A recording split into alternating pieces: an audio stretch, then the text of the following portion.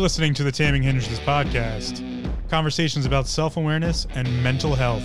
We talk about anything and everything on the podcast. Real experiences, real life. Come get triggered.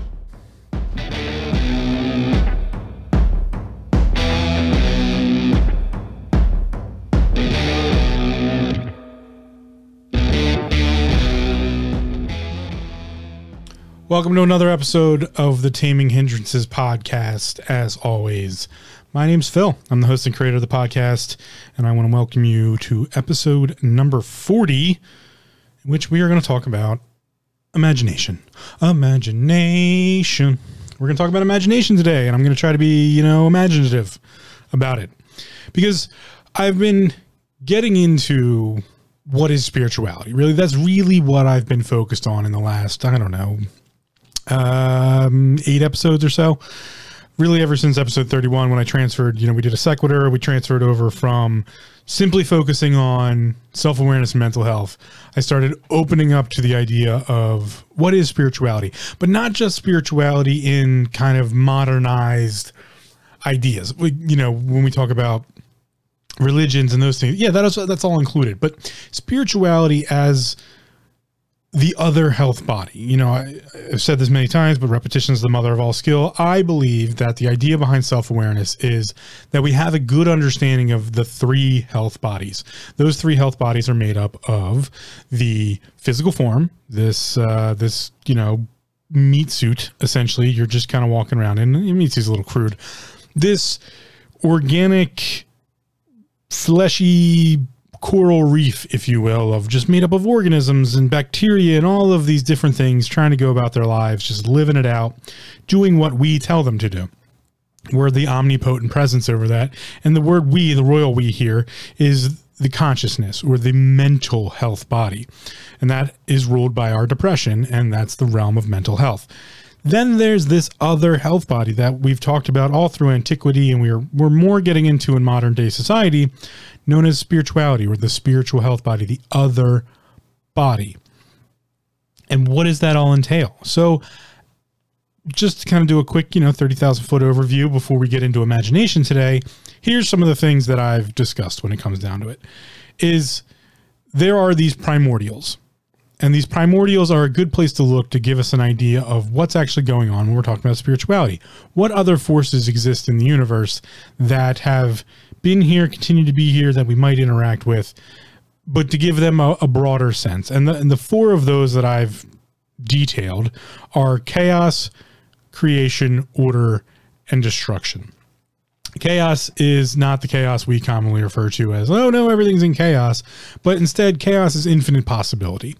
Chaos is the realm of infinite possibilities. Anything's possible, anything could happen, and it just kind of encapsulates everything. I believe it's the first thing. If you talk about, what came first, chaos came first. Chaos is all of the primordial soup and all the infinite possibilities in the world. That's chaos. It's a great thing. We've given it a negative connotation over the years, but I digress. Next up is creation. Creation is giving something a framework, giving it, a system or just a defined set of things in which that is then created. It's to take all of that chaos, all that infinite possibility, and just kind of pick some pieces out of it and make a framework. From there, we have order. Order is filling the framework. It's the balancings of the sides. It's, the yin yang idea of, okay, there's two sides of the same coin. We've created the coin, we've given something framework, and then we're going to fill it with stuff. And that's, that's order. And then we have destruction, and destruction is not the destruction that we typically think of when, something gets destroyed. It's the process of destruction, or the primordial act of destruction, which is to return something back to chaos. A item that is finished, if a master crafts person creates something and then they order it it's then finished, once they're done, that's a destruction process. They've destroyed the beginning pieces of all, the whole process of making something, and then it's made. And that's a destruction cycle. That's something that is made is no longer its raw material. Those have been destroyed and created into, or made into, something amazing. And then it exists as that, and it goes and it lives its life in the primordial chaos soup and can become something new from there. The representation I use there is typically the idea of anthracite or coal into a diamond. The anthracite's destroyed, its chemical bonds, are just kind of realigned. Its framework essentially is ordered, and we get a diamond. But the coal in the idea of it all, the coal's destroyed. Coal's no longer there. It's now a diamond. And that diamond then goes to become chaos again and can become a ring or some faceted jewelry or, used for a cutting implement in, some sort of diamond plated cutting tool. Doesn't matter. It just becomes infinite possibility again, and off it goes. So after I talked about that, I talked about cycles and how each one of those things has a cycle, and those are the cycles that happen. You can have the cycle of chaos, but they're all together cyclical. As something is destroyed, it's added back to chaos. From there, I started to get a little bit more specific into what exactly is going on with the spiritual body itself. So we kind of gave a framework of there's this thing in chaos, creation, order, destruction, and it's a cyclical value. It has a cyclical nature to it. And there's big cycles and little cycles. But what are some of the things that we do to interact with that? Well, I believe those are the spiritual senses, or the other health body's senses. And just like our physical forms have these senses, I believe so too does the other health body have its senses. And in fact, some of the senses we feel in the physical form are attuned to or get triggered by that other health body. Things like the tinglingness on the skin I talked about, or, that vagus nervous system reaction, might get the shivering down the spine, or these, some of the things we call instinctual. In fact, I talked about intuition and instinct. And last episode, I talked about insight, and how all three of those things kind of give us a better understanding of what's going on as far as, is the spiritual body have some sort of senses built into it? Are there senses that are involved with it that maybe we don't often think about? I think there is. And in fact, the process in which we go about understanding them is typically through our physical form. So they're a little bit different. They're a little bit imaginative, if you will. And that's why I want to talk about imagination in this episode, because I think imagination is, well, it's a simulation. I talked about that in really the last two episodes. I started talking about imagination in the instinct episode, and I really got into it a little bit in the insight episode. But let's break it out a little bit more. Let's break it out into a fuller idea. So we'll start with a definition, as I always do. And the definition, brought to you by Merriam-Webster's Dictionary, as always, is the act or power of forming a mental image of something not present to the senses or never before wholly perceived in reality. Now, I really like the top definition here. I think it's a really good standard to use when we talk about this in discussion format. I don't necessarily agree with some of the other definitions that are applied here, because I don't think creativity has anything to do with the act of imagination. Although I believe creativity to be a process of imagination, I don't think it's necessary. I think it's something that comes from imagination. A very creative person can be very imaginative, but you don't need to necessarily have that description to be of someone who's imaginative. I think all human beings, or in fact humanity as a whole, has this ability known as imagination, and it's very important because I believe it's the conversation point between the other health body and our physical health body. And this is all the realm of the mind. And the mind, as I've talked about in many, many different episodes, specifically when I talked about self, body, mind, and other, episodes 21 through 24, the mind's the translation point between our physical form and the other form, the spiritual health body, or just this world of other. And so this mental space that we often live in is ruled by our depression. And one of those factors is the action, or I would say is almost a principal nature of the mind, is to be imaginative, to simulate things. I really think that's what's happening here, is simulation. I'll get into that a little bit later. But the act or power of forming a mental image of something not present to the senses or never before wholly perceived in reality. Some of the other definitions they get into are, creative ability, ability to confront and deal with a problem, the thinking or active mind, a creation of the mind, fanciful or empty assumption. Let's just stick top level here because, again, I don't think we need to be creative or really need to be, maybe that one about the thinking or active mind, or interest as Merriam-Webster's defines it. That's a pretty good, solid idea. But stepping aside here, because I often like to look at synonyms, I want to bring up a couple synonyms before we go too far into the definition. And there's quite a few that I think are interesting that happen to be synonyms of imagination.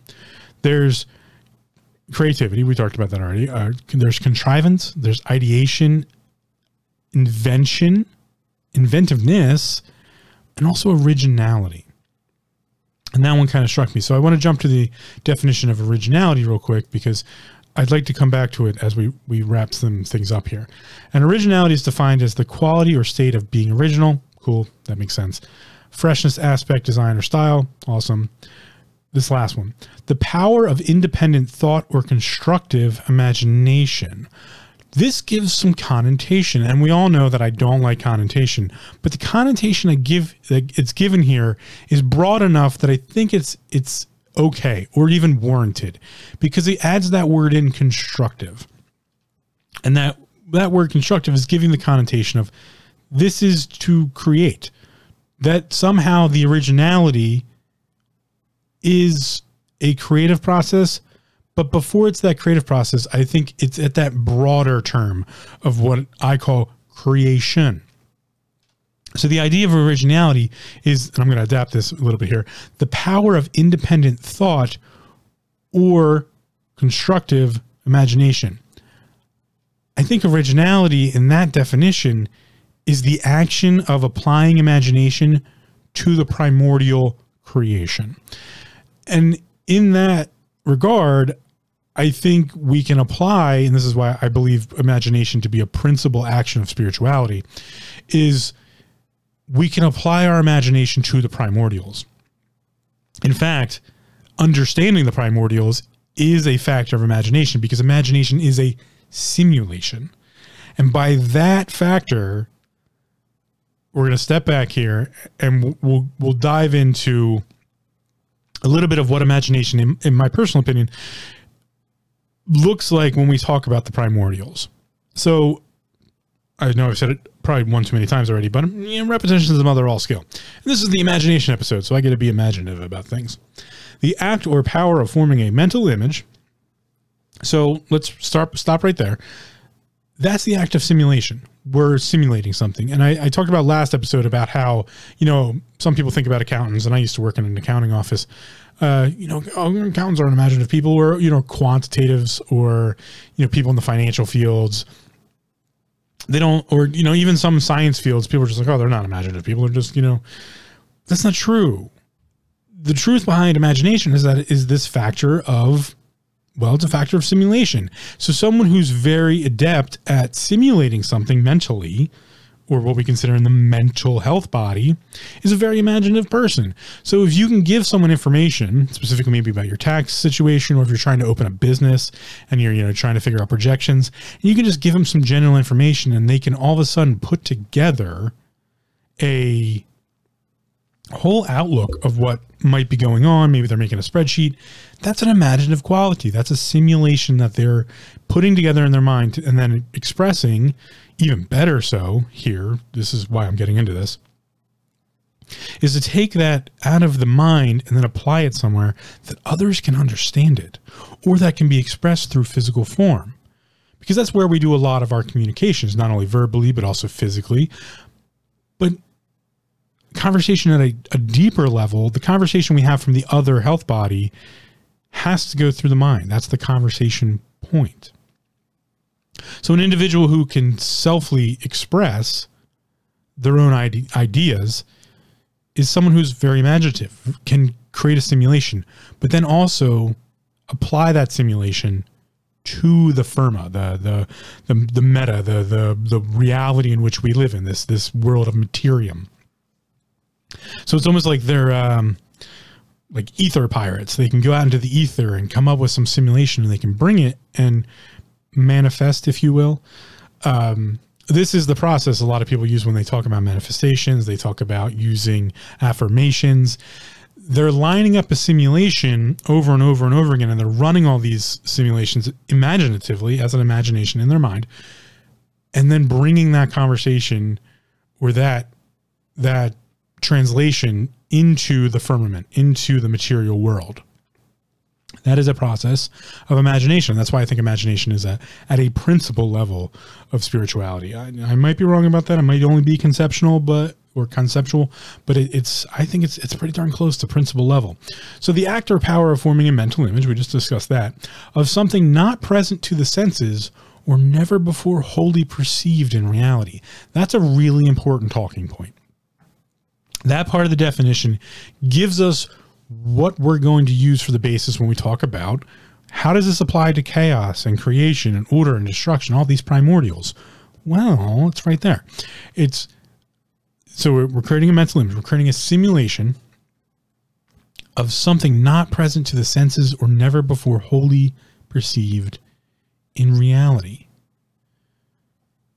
That has a huge factor in our mental health and self-awareness. And I'm going to get to that a little bit after here. We're going to go over, I'm probably going to get lost. I probably already said I'm going to get to this or that. I'll probably forget something by the end of this episode, and I apologize. But let's first give us just a quick overview of what imagination looks like when applied to chaos, creation, order, and destruction. But then let's take that and apply it to mental health and self-awareness, because that's, really what this podcast has always been about. And that has to do with, we're going to jump all the way back to episode 7 when I talked about reality and how this things like education, belief, language, emotions, relationships, all of those things, our understanding of these things make up our reality. In fact, we're going to expand upon that a little bit and how our understandings of reality are an imagination. They're a simulation. And by taking control of that idea, we can better then control our mental states, because that's where this translation's happening. Full to just like jump ahead. We imagine ourselves all the time. But here we go. First off, the active power of forming a mental image, simulation, imagination, of something not present to the senses or never before wholly perceived in reality. So let's apply that to our primordials, right? What's that look like with chaos? I always like to start with chaos because I think it's the first primordial. I think it's what came first. I think the whole creation argument is that came afterwards. That's the second piece, and we've been lied to a lot about that. But I'll digress for now. Go back and listen to those, the episodes 32 to 35 to get my full opinion on that. If we applied this idea of something not present to the senses or never before wholly perceived, as far as chaos goes, that's the realm of infinite possibility. So in fact, we're looking at something that we didn't know was either A, possible, or B, had happened that we never knew about. This would be like, I don't know. I mean, it's infinite possibility. So, but on the B part there, this would be like learning something new about a trade or a skill or a function you've been doing your entire life. That's just like one of these aha moments that you just like, oh shit, how did I never figure that? How did I never know that was a possibility? That's the application there. That's the imaginative state of chaos, of simulation of chaos, is to rework what is possible and then find new possibilities, because it's infinite possibilities, unfathomable possibilities. We often put ourselves in more of a order state. We can almost skip over creation, and we almost live in today's modern society, at least. We live a little bit more in the order state of, this is what we think is possible and already functioning. And we kind of just limit ourselves inside of that. And often, if we just take some time to use an imaginative state, which as a full argument is very much what a lot of meditation systems throughout antiquity have done. Altered states of consciousness using, psilocybin, or even, going all the way back to Grecian culture. And I can't think of the place right now where the seers were.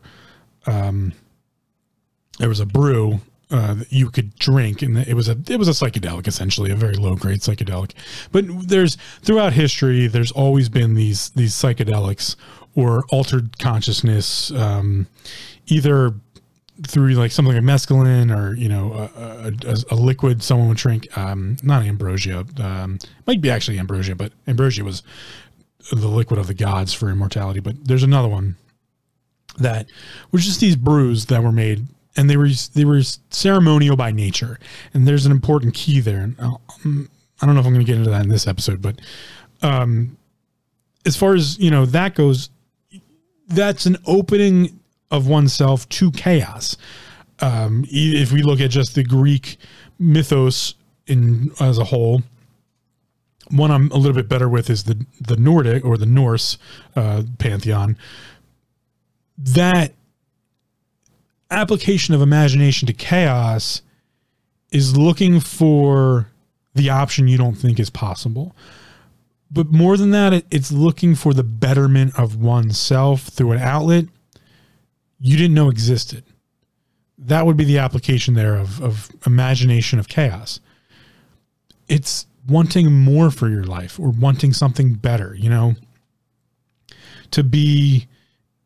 I don't want to give it a specific definition here, but like there's some examples you could throw in here, but I want to kind of leave a top level of just, if you've ever just kind of daydreamed about what your life would be if, this happened or that happened, and, the possibilities thereof, that's applying imagination to chaos. That's chaos in imagination, infinite possibility.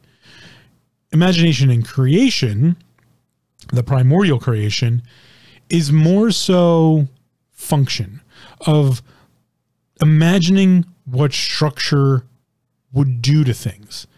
This is often what politics is trying to figure out. They're trying to simulate what, their oligarchical or overlording bullshit gets applied down this I want to keep everybody in this constricted creation situation.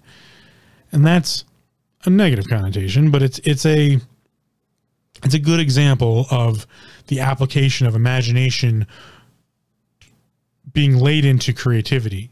Now, on a more better light, the better application of that is someone like a maker, someone like an Adam Savage, or the furniture builder down the street, or the the woodworker in their garage, or the person making jewelry and selling it on Etsy.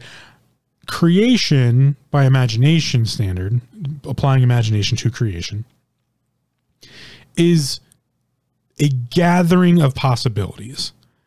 That's the imaginative state there. It's okay, we've applied imagination to chaos. We know there's all these infinite possibilities. Once we start sorting that, even the littlest, slightest bit, and we grab onto a few of those possibilities, we're now in the imagination of creativity. Now we can create something because we have some structure. We're going to give it some, we're molding the clay here, or, we're give it, we got the wood out, and we're looking at the piece of wood, and we're like, we get the wood chisel out, and we're just like, I'm just going to shave off a piece here. What am I, that's that little idea of just kind of, all right, we just sort some things, and we're going to use this, and now we're going to create something. We're going to give it a framework. And sometimes that framework comes from simply, I'm going to use a macro cycle to micro cycle here, destroying other possibilities. Just being like, no, none of these are possible. I'm not dealing with all this bullshit. Oh, here's what I'm left with. So that's how those cycles work in and out of, the primordials. You can have the macro cycle of chaos creation, order destruction, and then it recycles, or even just in the cycle of chaos to creation, we just get rid of some of the possibilities, and now we're back into the creation cycle. So imagination applied to creativity or creation, not really creativity, but creation, to create, to give something structure, is simply that. It's simply elimination of some of the other possibilities and giving it a structure. From there, we order it. And the imagination of order is fantasy. It is all of those things that fill out a story. Specifically in high fantasy, that's where, or even sci-fi, that's another good example. Anytime world building, I think I'll qualify it as that. The imagination of order is world building.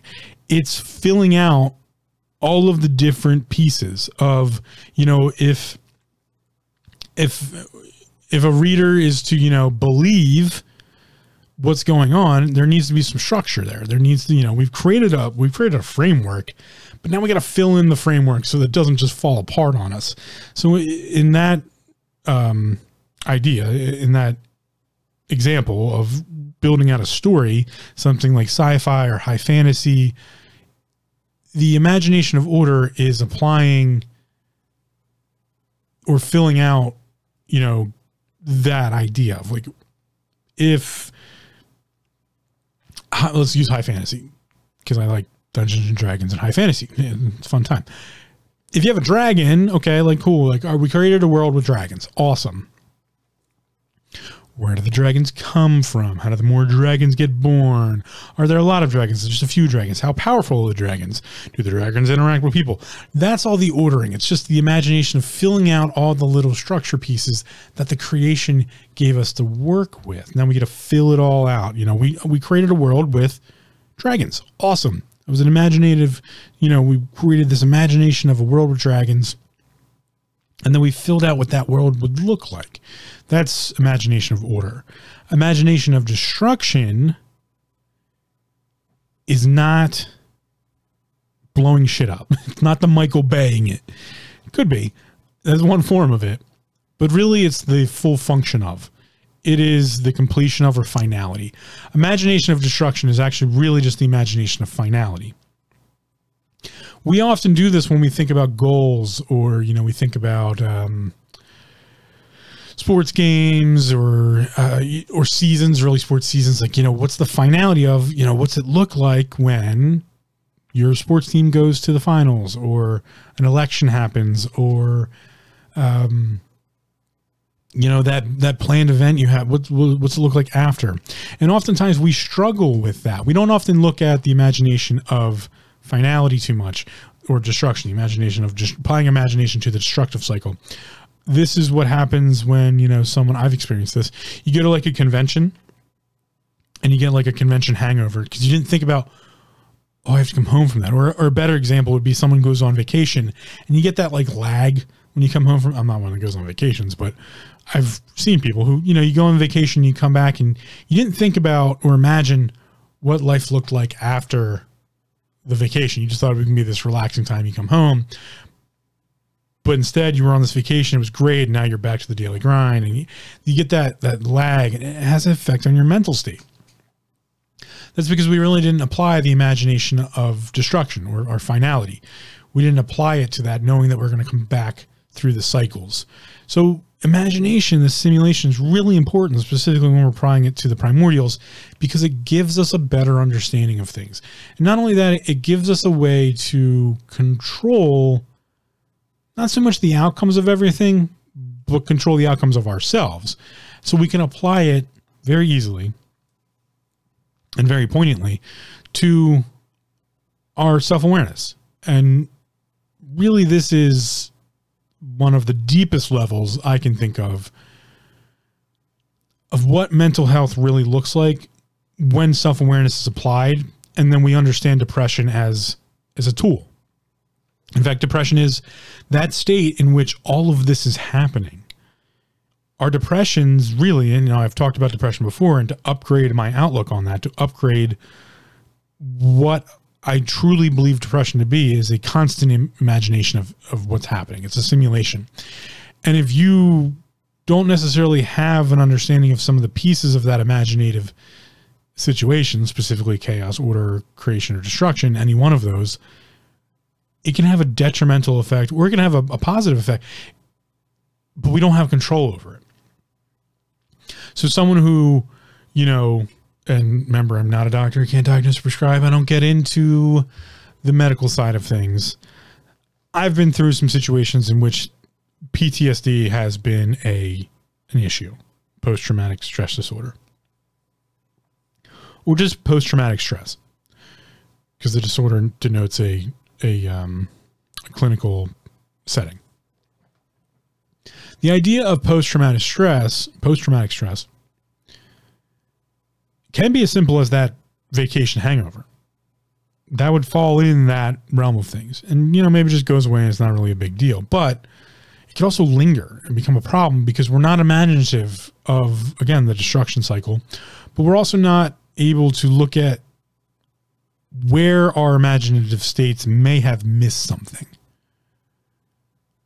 They've essentially lost control. They don't have control over that piece of the mental equation, that imagination state. This is commonly referred to in dreaming as nightmares. Post-traumatic stress is a reoccurring nightmare, in my personal opinion. I know I'm stretching just a little bit here, but bear with me. This is the imagination episode, after all, so let's imagine it with me, please. Suspend disbelief for a matter of seconds. That idea of post-traumatic stress is really we're living in a nightmare. We're living in a situation in which our imagination has only a set amount of functions to deal with what's happening. And so our imagination is corrupted. It's not fully functioning because we can't see a way out. We can't even delve into imagination of chaos, infinite possibility. Maybe there's a possibility in which this doesn't affect us anymore. This is not a problem. And oftentimes this has something to do with control, but we can't have control if it's not created. If we don't have the imagination of how to create that structure of control, it can't exist to us. Unless we can't order it. We can't give it filling. We can't give it sustenance or substance. And in that sense, we're probably not imagining a sense in which that post-traumatic stress destroys or is destroyed, that the imagination of that destruction cycle. So we're living in a living, breathing material firmament nightmare. I don't think that's, I mean, yeah, it's a little bit of a stretch, but I don't think that's wrong. I don't, you know, again, we're staying out of the clinical sense of things here, but when it comes to imagination, the simulation, a post-traumatic stress situation is one in which we've lost some control or never had control or are not looking at how we can apply our imagination to chaos, creation, order, or destruction to better understand the simulation that we've now brought into the firmament of life. So it's almost like a negative affirmation. It's almost like a negative simulation that we've now made part of the firmament, part of, you know, our everyday lives. And it's a strong boon to the idea of actual affirmation and actual, you know, positive thinking and all that stuff. But for some reason, our human minds, our consciousness, have a really good, well, they have a really good ability at making the negative more possible than the positive for some reason. And this is often why another reason why I like to leave connotation out of things, because we tend to latch onto, and everyone's a little bit different, but humanity as a whole has this weird thing of drama. Like, drama is a little bit more easy to understand or latch onto than some of the other parts out there. And yeah, some people's comedy is another person's drama, and I get all that. But this is another reason why I believe it was in the Vox episode, I talked about how comedians are one of the best sources for watching someone detailing their depression to someone else. Comedians are really trying to give you a window into their depression, how their mind works, how they're seeing the world around them. So imagination is like us trying to be comedians to ourselves in a way. We're trying, by using our imagination, we're really trying to give ourselves an understanding of what the fuck is going on in our depression, in our own minds. And it's one of the first things we tend to shut down overall. We almost do it to ourselves as a society. You know, we don't teach kids to be imaginative. We teach them to be realistic, and we teach them to be, and that's fine. I'm really honestly not against, you know, being rational and reasonable and having ration, reason, and logic. Those are all great things. They make society function as what society or civilization is. And without it, we wouldn't have things like two other words I'm about to get into. But those are invention, which is a synonym of imagination. We kind of shut that down. We'd rather someone be more logical or reasonable, or not even that. We'd rather someone just be a fucking dictionary. Well, not even a dictionary, just like I don't know, a spreadsheet for facts. Just memorize this shit, memorize these facts, and spit them out when someone asks you that question. We don't make the distinction between imagination as the simulation in which we use to understand our depression, and imagination as far as it goes to writing a story, or, you know, believing in the tooth fairy or Santa Claus and all that other stuff. Squashing that is a problem. And it's a fine line. You know, you gotta be careful about teaching someone like what is fantastical, fantasy, and reality. Thank you, Queen. By the way, Bohemian Rhapsody. Hope somebody got that joke. Or that reference. That use of imagination is important. But we also need to understand that imagination can be logical, reasonable. Like, it is this simulation. And so we shouldn't squash it. We shouldn't, you know, teach the children to be less imaginative. We should teach them how to use it. No one's ever done that. I can almost guarantee. No one's taught you how to use your imagination. Maybe you are a creative and you've, you know, sat down with, you know, another artist or an art teacher or someone along the, or a creative teacher. And maybe they've, you know, maybe they've helped you in some way. Or maybe you've been through a critical thinking class and, you know, picked up some of these things. But no one's specifically probably sat you down and taught you how to be imaginative. You're imaginative. What's your imagination? Because that's a function of depression.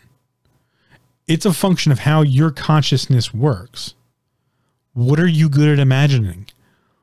What are you good at predicting? That's a function of imagination. It's a simulation. What are you good at looking at and coming up with an outcome from?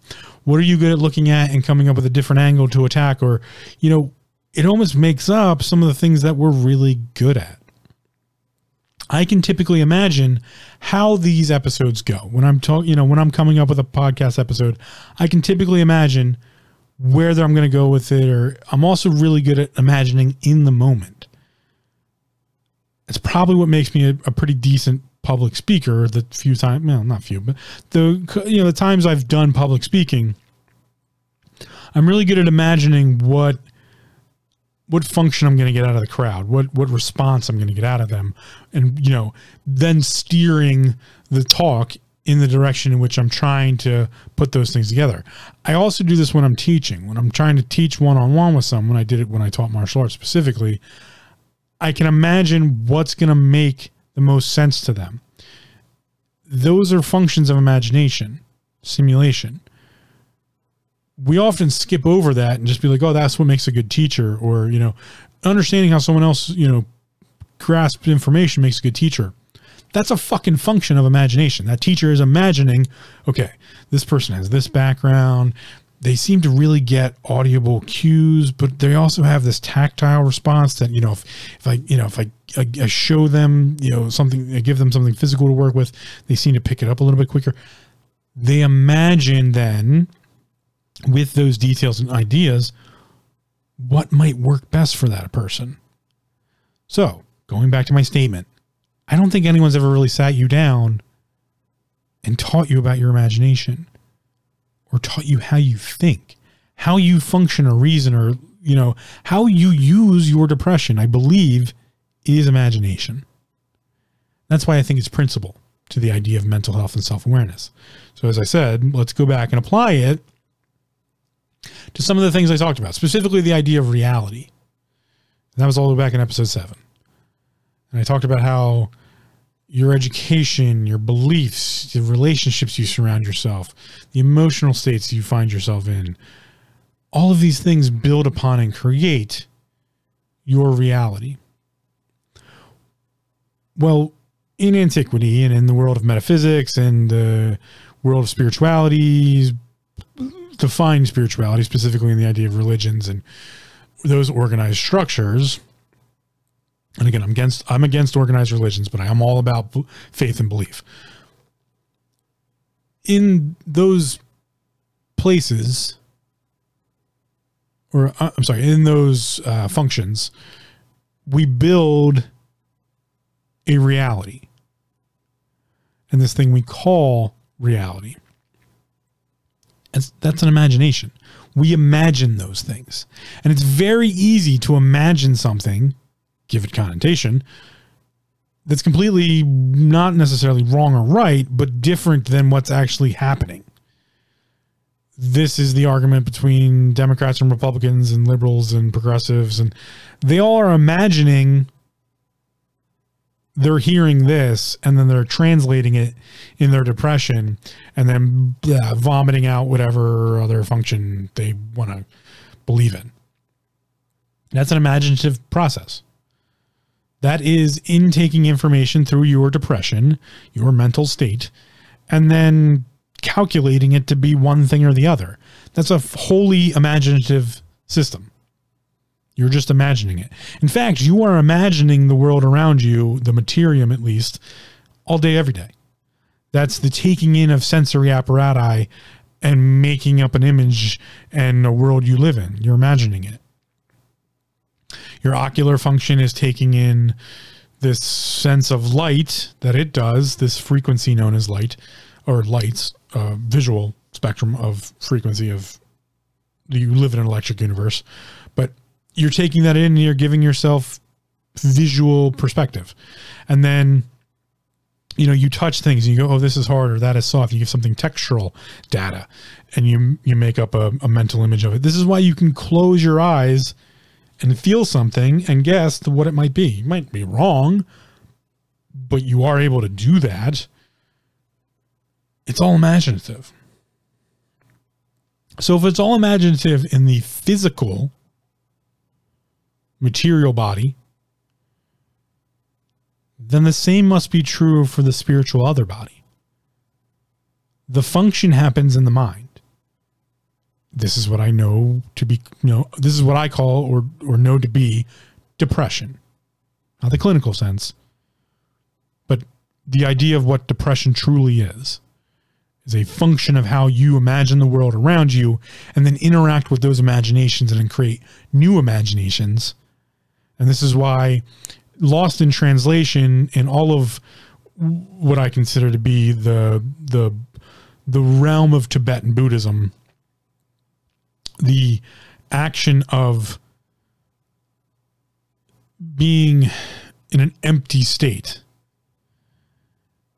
is to stop fucking imagining and experience. That's, when they say live in the moment, right? When that conversation comes up, it's a poor translation for stop imagining, start experiencing.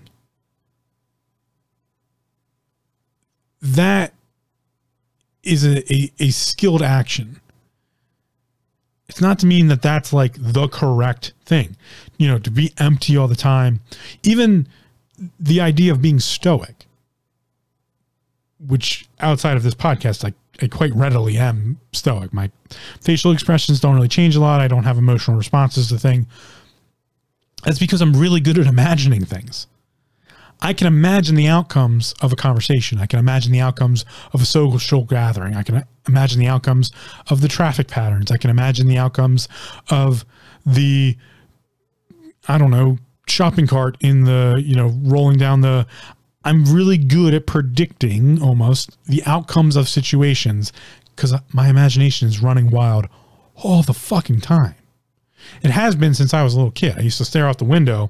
You know, I was riding in a passenger's car. I'd stare at the window and I'd look at the embankment, the side of the road, and I'd imagine, you know, I was a little fat kid, so I totally knew this was never going to happen. But, you know, there was like a snowboarder or a skateboarder, and, you know, I'd imagine the arc of their path, and, you know, they jump from, like, you know, one thing, or, you know, you have like an embankment where like there's a road and there's like a little embankment, so it has like a lip, you know, you could jump over that.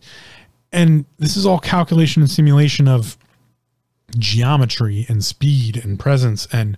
But these were all imaginative functions. I was imagining a little person like doing flips and tricks and, you know, all that stuff that was just passing the time doing that on car rides. That action of imagination is the simulation of all the things around us. And so I practiced that a lot. So I became really good at it. But I'm also very stoic in the sense that, in my stoicism, that's not being shown to the outside world. So people consider someone to be stoic, but I find most stoics are just super fucking imaginative and then just don't react material wise in the materium. Their physical body doesn't react. But their mental, that depression, that mental factor, that consciousness is turning gears constantly. Just gears, turning. They're just not showing a physical outward expression, be it emotional or, you know, in action. And that's the point of stoicism, or is a factor of stoicism. They just don't show all that. It's not to say that imagination isn't cranking, because it probably is. In fact, that's why they're able to be so stoic. It's because they already predict the outcome. So they don't have to react to it. In fact, they can simulate the non-action. This is what happens when someone's very confident. Someone who has a lot of confidence and wants to put on an air of, I don't know, not bravado, but like just very confident air, can simulate the process and simulate the possibility, imagine it. And then once it comes true, they can just act like nothing happened. You just walk away. That, you know, that movie scene where something blows up and the protagonist is just slowly walking away as the explosion happens in the background. It's just an imaginative function of going, okay, there's some shit that's going to explode behind me, but I'm not going to react because I want to look cool. And then you just react and look cool. That's imaginative function. So stoicism in that sense is just someone who's extremely imaginative and can imagine the outcomes, but then not have that reaction come outward. Other people might be able to do the opposite. And in some cases, I've also practiced this. And weird tangent, just because I haven't talked about myself on the podcast in a while, and I like to do that, just to give you a better understanding of where I'm coming from. All of my interactions socially are typically imaginative. I have to imagine what the outcome should be, because I didn't have a lot of social interactions when I was a kid, and I'm not a big fan of social interaction, but a lot of the things I learned about how to be social came from movies and video games and entertainment sources, really, because I didn't have positive interactions with my family unit. In fact, most of my interactions with my family unit were either just fucking abysmal or they didn't exist. I just was left on my own a lot. I spent a lot of time alone as a kid. So I had to use entertainment sources to simulate what the reaction is. And oftentimes I give the reaction I believe the person is imagining me or wants to see in some cases, because I can imagine it and I can simulate it and then I can give it, which makes me really good at social interaction when I want to be. It also doesn't make me the most honest person in the world, because I'm usually trying to be like, and laugh. And then I'm like, that's really funny. Oh, that's awesome. I don't believe that whatsoever. It wasn't really funny to me, but like the social cue was there. So in that sense, there's this idea of imagination. So you might have someone who's opposite of stoic. They're a very expressive person, and they can imagine the function they expect it's going to be seen. And these people can become very boisterous, and they're very fun to be around. extroverts are pretty good at, being that way. So imagination is used across the board in all of these different functions. But at the same time, it's making up our reality. We are imagining the reality in which we live in. And that's the common thing talked about in, how we live in reality is not real and we live in this simulation and it's all, a dream and all that. That's because we live in the imaginative world in which we build. And this is why I say no one can understand your depression. To delve just, peel back the onion a little bit more to get in more into that statement that I've made many, many times. No one can understand your depression. I can't understand your depression. It's impossible. So much so that I say the act of unconditional love is trying to understand someone's depression, knowing you will inevitably fail. It's not to say we shouldn't try. I've made that statement before. But to delve a little deeper into that statement, your depression is your imagination. Your imagination is a part of it. It's a principal idea of it. And thus, the world in which you're living in is your creation. It's your understanding of chaos. You get to imagine the order in which will be applied to it, but also when and where the destructive episodes can occur. Remember, get rid of all the connotation in that statement and that whole sentence there. Get rid of the connotation, because either one can go either side. The idea of contentness is someone who's very in control of that imaginative state. I strive to be content, which means I'm striving to have a understanding of my reality that I both imagine and also react to in a very just not blasé, but just very baseline interaction. Yeah, sure, I want things and, I would love to be super fucking popular with my massage practice and, be famous for being like, oh, it's just crazy, great, massage person. It would be awesome if this podcast blew up and I helped a bunch of people understand their lives. I can imagine all that. I really can. I could fully functionally imagine all that. And years ago, I might have said, like, oh, I couldn't even believe, I like to be humble, but like, I used to use a bravado of depression to be like, oh, I can't imagine that ever being possible. I was choosing to do that. That was a choice. Remember how I talked about choice and change all the way back after the reality episode and how that creates perspective, blah, blah. Anyway. But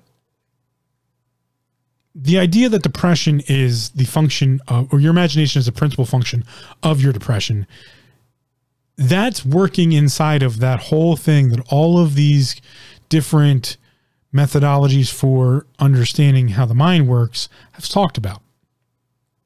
Zen Buddhism, Chan Buddhism, just, even modern day stuff about, transcendental meditations and, mindfulness. It's a control of the imagination, because the imagination is what makes up how we, no, that's not the way to say that. Remember, I'm on the bleeding edge of my book here. I'm making some of this stuff up as I go. Imagination is the way in which we apply the firmament of reality to the materium. We make it up, just like I'm making it up as I go sometimes. We make it up as we go. But our functions of imagination are what give us the toolbox, or are the toolbox for what that looks like, actually. What reality we live in. It took me a really long time for that imagination to click over from, fuck, man, I got to hustle all the time. I'm tired. Shit's just bad. I fucking hate where I live. Just all of this negative connotation stuff to, oh shit. Like, I have my own home. I have a well-paying job. I get by really well. I can eat what I want when I want to. I don't have to worry about meals that, I used to have to worry about like, where's my next meal going to come from? I have a roof over my head. I used to have to, imagine that, life used to kind of be like shitty. And it took me a while to click over from life's just going to be shitty to, hey, life's not bad. This is going pretty well. Okay, this isn't going terrible. I've definitely upgraded a bit. I've definitely got to a more comfortable, content state. I'm not suicidal anymore. Okay, but that didn't happen overnight. Like, it took a while for those imaginative functions, those simulations, to actually be applied to the reality, quote unquote, that I was living inside of. Even 6 months ago, this conversation probably would have had more of like a darker connotation or macabre, more, that type of spin to it, because I wasn't quite imagining that, oh, hey, yeah, no, this isn't that bad. Honestly, this is going pretty well. And I think a lot of people find themselves in that state where things may have gotten better, yet you haven't imagined the fact that they're better yet. So you're still living in the reality of things fucking suck, which is a dangerous place to be, because it will just suck you back into then creating that reality. And this is why I think imagination is super important, and understanding it is a massive key to applying self-awareness to mental health. Now, that was stepping back into the mental health and self-awareness part. What I'd like to finish up, though, with is this whole imagination as a function of applying the other spiritual health body to the firmament, to the physical health body, but the conversation and the translation that happens in between. Because I'm slowly coming to grips with the idea that understanding our spirituality, or understanding that other part of us, is really important for understanding what's happening with our conversation between our physical form and our mental form, but more so what our mental health is doing, what our mental health body is actually trying to like accomplish or figure out on a regular basis, because that translation is our depression, right? That's where our imagination's happening. That's our understanding of our reality. And just like I can't understand how you imagine the way someone explains a story to you, I can't understand your depression. So like, if someone told both of us, you walk into a sunlit room with windows all around and peach colored walls, and there was this beautiful mahogany table in the center of the room, and there's a vase full of beautiful flowers, we would imagine that very differently. And I can't even fathom how you might imagine that. That's why I can't understand your depression, and you really can't understand mine. And that's okay, because we do have the function that we both imagined what was going on in that situation. We both imagined some picture of peach colored walls, of sunlight coming in through windows, and a mahogany table and we both pictured some sort of flower arrangement in a vase on top of this mahogany table. But this mahogany table could look vastly different to the both of us. You might have imagined a tiny little, like, mini table that just was there to hold up a vase. Someone else might, or I might have even imagined a big dining room table that just had like a vase on it. All of these different possibilities exist. That's chaos. That's infinite possibility. And thus chaos is this spiritual process of infinite possibility, the spiritual situation. And we have to translate that, right? We have to take infinite possibility and then make it into what we know or don't know. And that's where we're going to jump back to the definition here. You didn't think I was going to do it. Jumping back to the definition of imagination, the act or power of forming a mental image, we've talked a lot about that already, of something not present to the senses or never before wholly perceived in reality. That part right there is the act of understanding our spiritual other bodies. We just don't spend a lot of time doing it. And at some point in our history, we might have. I definitely think before organized religion came onto the scene, there was a lot of this. There was a lot of trying to understand, why the fuck is the hair on my back standing up because there's a predator nearby? Where does that sense come from? There was a lot of, trying to understand the feeling of like the goosebumps or the erector pili muscles contracting as, we were talking about something that was very important, or we were predicting the future, or the feeling of divination of, getting out the water rods and doing water dowsing, figuring out where the underground waterways were, or even just trying to figure out the subtle energy forces of the world. Something like Dr. Ibrahim Karim's work in biogeometry of understanding these force ley lines that create subtle energy forces that literally changed the landscape from, hedgerows of beautiful, full fruit trees to just twisted, almost quote unquote ugly looking bare trees and bushes that make up the hedgerow. And the effects of what that looks like to the agriculture or to the animal husbandry of the area. What that looks like in the fact of sickness and disease. A wonderful book by Dr. Ibrahim Karim is Back to the Future for Mankind. I think I might have mentioned this once before in the podcast. It talks about how these subtle forces change not only the landscape, but human society as a whole. In fact, if you look at where most of the major, and this is where I believe organized religion started to corrupt some things, they started to hoard shit. Not just knowledge. They actually tried hoarding and have hoarded physical places on this planet that are beneficial to humans. If you look at the crossing of the ley lines, and ley lines have a multifaceted terminology here. When we talk about magic, or the process of magic, sorcery, wizardry, divination, witchcraft, even in the pagan communities talking about ley lines or sources of power, they typically interact with underground water sources. And where two underground water sources connect, we get places of power. Specifically, if they connect in a cross, if they literally at 90-degree angles cross over each other, either above or below or in conjunction with, we get a place of power. That is then even more amplified if we get another set of perpendicular crosses. So think about a star form.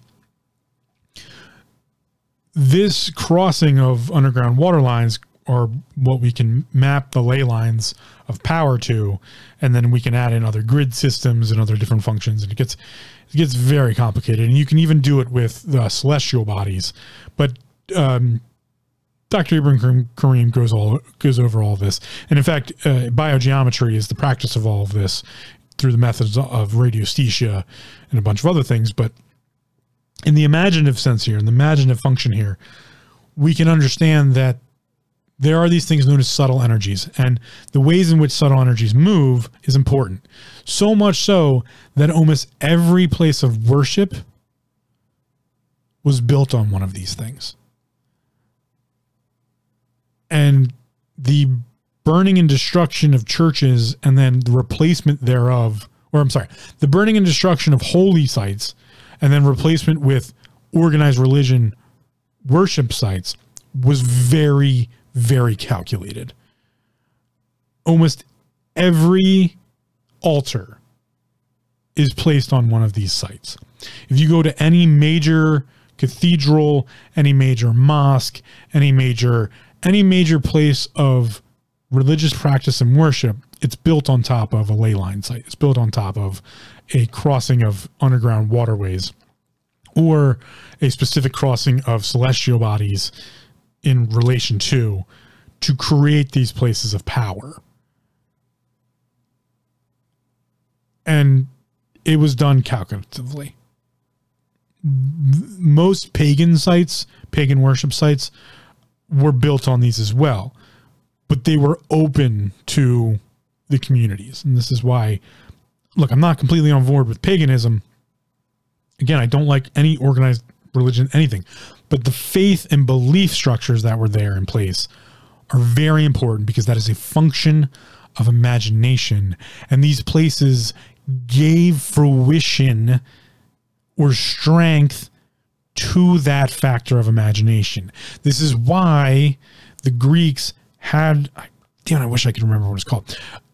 They had this specific drink and ceremony function that was a mind altering state, but it was at a specific location of a place of power. And you could only go there and you could only use that concoction at that place in a spiritual nature. And no, it wasn't open to everyone. And this is where we start to see the first grasp of control to that.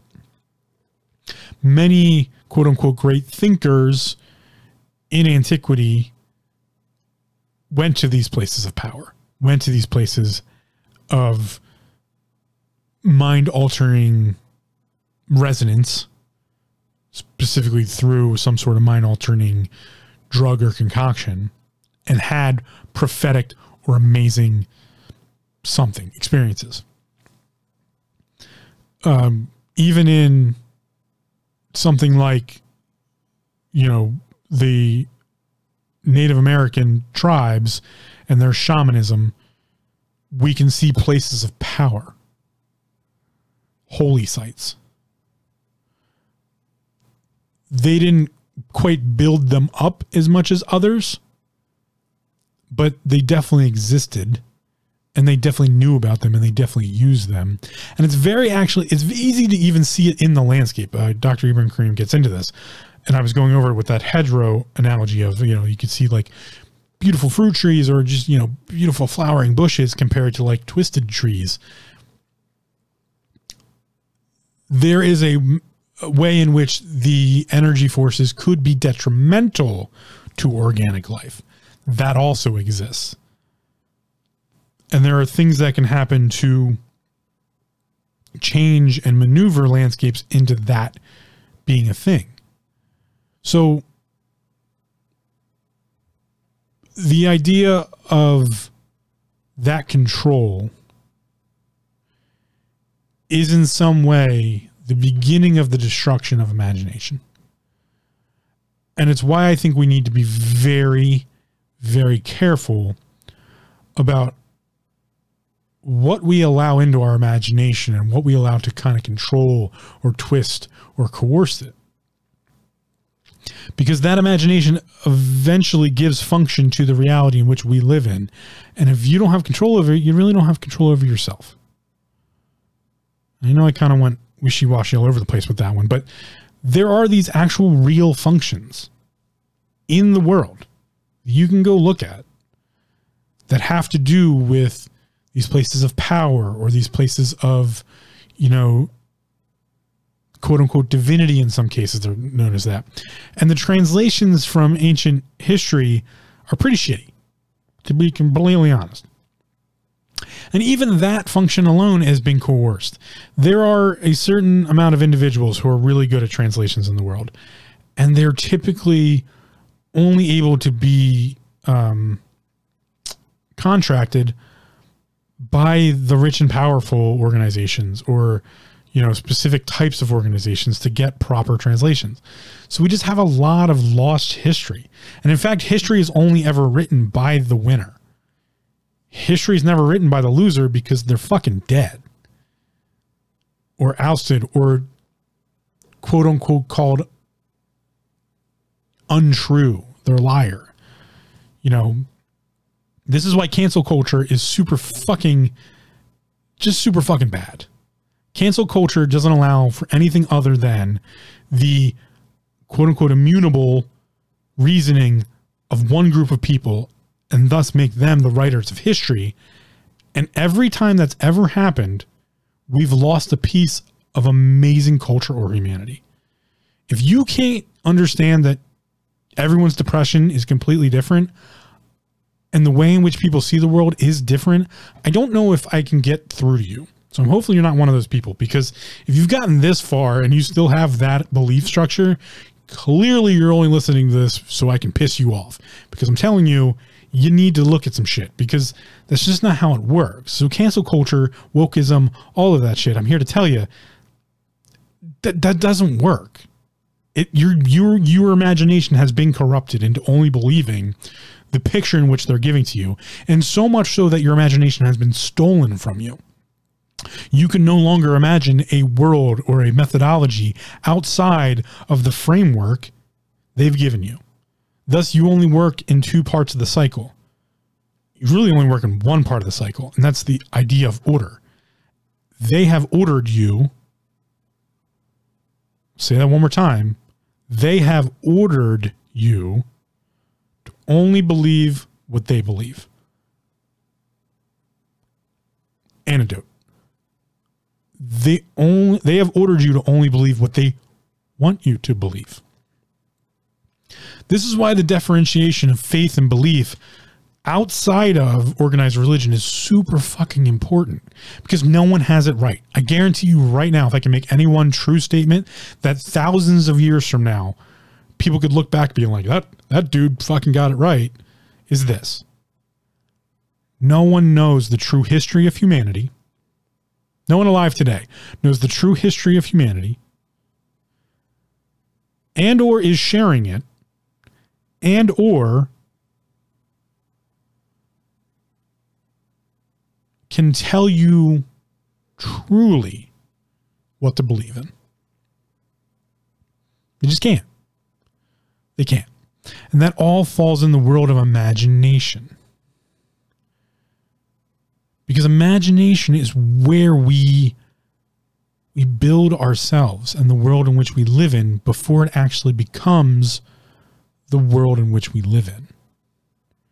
Humanity requires imagination to exist. We don't live without invention. And that's why I kind of saved this to the end. Invention is one of the synonyms of imagination. And invention is defined by something invented, but productive imagination. It's one of the definitions for invention. It's productive imagination. In fact, the definition for inventing is to produce for the first time through the use of the imagination or of ingenious thinking an experiment. I'll say that again. Inventing, the definition, is to produce for the first time through the use of the imagination or of ingenious thinking an experiment. That's super fucking important. Without it, we wouldn't exist. So why, oh why would you ever let someone control your imagination? Stop. Please stop right now. Don't let me do it. Don't let your parents do it. Don't let your religious leaders do it. Don't let anyone control your imagination. Control the way in which you experience, see, and predict the world around you. You're the only one that gets to do that. That's why your depression is your depression. That's why you are a sovereign individual. Because any imagination of a god or entity in which you live for or rules your life is yours. Any imagination of the methodologies in which society should exist, act, and do are yours. And yes, we can come together and we can agree upon different things, which is what society and civilization is. It's what humanity really is, because we are not a collective consciousness. We are an individual consciousness that has collective abilities. Dun, dun, dun. That's foreshadowing into what I might get into with what spirituality actually looks like. I believe spirituality in this case, as I'm moving on, as I'm studying it further, I'll give you some. I know I've been kind of dragging on with this ending here, but this is why I'm excited about it, because this is where my imagination is taking me. My imagination is taking me on this trip through the idea of what spirituality can truly be. And that has to do with the functions of our great storytellers. Religions are amazing storytellers. They have told us amazing, fantastical stories. And some of us have believed them. So much so that we believe them to the fact that we believe they're the only ones that get to tell that story. This means that spirituality is a collective idea. That in fact, we can't be humans without it. We can't be our own selves without some sort of understanding of the other, of the spiritual. So we need to have this spiritual health body. At first, for the longest time, I was always like, fuck this. Why can't I just be mind and body? Well, we can't. It's actually a function of humanity, because without that other, without that spiritual, without that imagination, I can't interact with you, because I can't understand anything about you. But we have all of this vast resources of history and anecdotal evidence and all of these other human interactions and other non-human interactions with pets and animals and trees and nature and numbers and all of these things that are all imaginative. That's one of the truest pieces of spirituality, is that I can imagine you and I getting along. I can imagine you and I understanding that we don't need to be anywhere near each other, nor talk to each other, or do anything. We don't need to interact. But I can imagine all of this. I can imagine the idea that there was this story of creation, and it has these denotations that give it a specific name and function, and thus has in fact created its own idea or understanding or entity, if you will. And that if that understanding of an entity gives one a function for their imagination to take hold, flourish, develop, and invent. Remember, inventing is to produce for the first time through the use of the imagination or of ingenious thinking and experiment. And that experiment leads to amazing, beautiful things that are prosperous for everyone, or at least, at the very, very least, don't hurt anyone, then it's great. But it doesn't necessarily mean that that story needs to be the right one or true one. This is to say why I don't believe in organized religion, because they believe themselves to be the only ones that are right.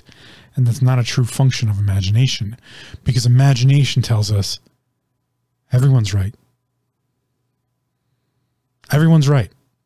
It doesn't mean their actions are right. Imagination and action are two different things. In fact, action is defined through our imagination.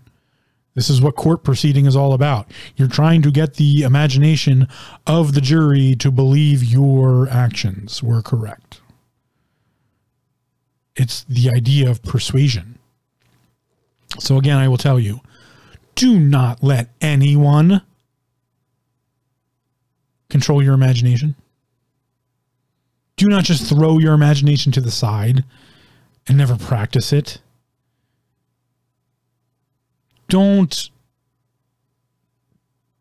allow someone to tell you your imagination is wrong. Your actions may have been wrong, but your imagination's never wrong. It has no connotation. That's part of spirituality. There can be no connotation here. So please go imagine some things. Read a fantastical book and imagine what's going on with the characters, or read a nonfiction telling of some crazy, I don't know, documentary story of something, or watch a documentary or story of something and imagine all of the things that are going on with that. It's a simulation. Imagination is ever present. That's really what all the ancient textbooks have been telling us. From the Bible to the Quran, all of these things are imaginative functions. They're persuasive essays. In fact, everything that comes out of your mouth to someone else, every conversation, be it written, verbal, or non, is a persuasion from one imagination to the other, or to multiple at the same time. Because the imagination is the function of how our depression works. It's the translation. That's what I finally figured out. I finally figured out this entire time, I'm like, how does the spiritual talk to the physical? How does the physical talk to the spiritual? It's imagination. That's the function. And when I was looking at intuition and instinct and insight and how those, what I believe to be spiritual senses, can give a physical response, it's because of imagination. We can imagine it. But we got to stop thinking of imagination as this like tooth fairy and fantasy, and it's not real. It's fucking real. Imagination's fucking real. We use it all the time, every day. Yes, it can be fantastical, but it's a thing and we use it. And what's my famous saying, or one of my famous things? Repetition is the mother of all skill. We got to use it over and over and over and over and over and over and over again to get a handle on it. Because once you do that, here's the next step. Once, in my personal opinion, you don't have to believe anything I say. Once you can get a handle on your imagination, you can start to see how it's being used, which is a function of self-awareness. Because now you know the translation. Now you got the dictionary, you got the thesaurus, you got it all. You got all the reference material you need. Or maybe you have a lot of the reference material or sources to figure out that translation, to know what's happening between the physical form and the other form, and the physical form and the mind, or the mental form and the mental form and the other form, and the other form and the mental form. You know all the translations, because that's what depression is. It's all of those translations happening constantly. And when we lose control of it, sometimes it's just because we don't have the source material. This is why they use the word source in all of the different, connotations of what source can be, from entity to carrier wave, whatever you want to call it. But all of, organized religions and understandings of, and again, this is just my opinion, but that word source is important. Because you can have resources. But that idea of source, where something comes from. Maybe I'll get into sources another time. But that's an imaginative quality function, because the imagination is what we do with that source. It's the translation that comes from that. So you can either believe in someone else's understanding of that, or you can create your own. And they can be the same. That's okay. Christians, Muslims, Judaism, Jainism. I don't care. I really don't care what your definition of all that is, because it's yours. I'm just here to say it's yours, and you got to come up with it for yourself. It can be atheism. It can be agnosticism. It can be paganism. It can be Wiccan. I don't care what it is, because it's yours. It's not fucking mine. It's yours. And I'm still working on mine. I'm still trying to understand what this spirituality thing is. How some people can divine things. How some people can kind of predict the future. Or how some people can just look into someone and understand them and help them and give them, support in those ways. How an empath might work. How a sympath might work. How a seer sees. How all of these amazing functions humanity has been working with our entire existence, and probably even had more access to in the past than we do now. How all of that transpires, I believe it has a massive thing to do with imagination. So go be imaginative. And I'll come up with another episode to kind of hopefully make all this make more sense and just continue to dive down this spiritual exploration of what it's all about. That's really all I got for you on this one. One kind of big call to action, if you will. If you want to support the podcast, one of the things you can do is head over to purebulk.com. I'm an affiliate of theirs. They're an amazing company. They do bulk supplements, and also they just do supplementation. And I'm a big fan of supplements, specifically when it comes to the health body and, getting control of your own health. I think everyone should have some sort of supplement regimen they are researching or actively using some sort of supplement stack. And Pure Bulk is a great place to source all that from. You can use the coupon code Taming Hindrances, all one word, TAMINGHINDRANCES, for a 10% off. I make a small commission on any sales that you use with that coupon code, but there's no extra charge for you. You actually just get the 10% off. So again, head over to purebulk.com and use Taming Hindrances for a 10% off code. That will definitely support the podcast. I totally will appreciate that. Also, please check out the website. It just helps with rankings, and I try to update the archive over there as much as possible. And really, the biggest ask I can make of you is, if you know someone that all of this might help, to please share the podcast with them, or to even just reach out to me through the contact submission form on the website, taminghindrances.com, and send me questions or, stuff like that. I'm totally down for, I do deep dives on YouTube. You can check out the YouTube channel. I'm totally down for doing a deep dive on a topic that you might be interested in, or, you think might help some other people. I'm all about that stuff. So again, check out the website, head over to purebulk.com and use the Taming Hindrances code to support the channel. And I will continue to do this either way though. So, if you don't do it, no big deal. Hopefully it helps you in some way. I will see you on the next one. Take care. Thanks for listening. Come check us out at taminghindrances.com for show notes, links, resources, and more. Also, don't forget to subscribe to the show via iTunes, Stitcher, RSS, or your preferred platform. If you leave us a spiffy review, we might just mention it on the show. Now go be awesome, and just remember to breathe.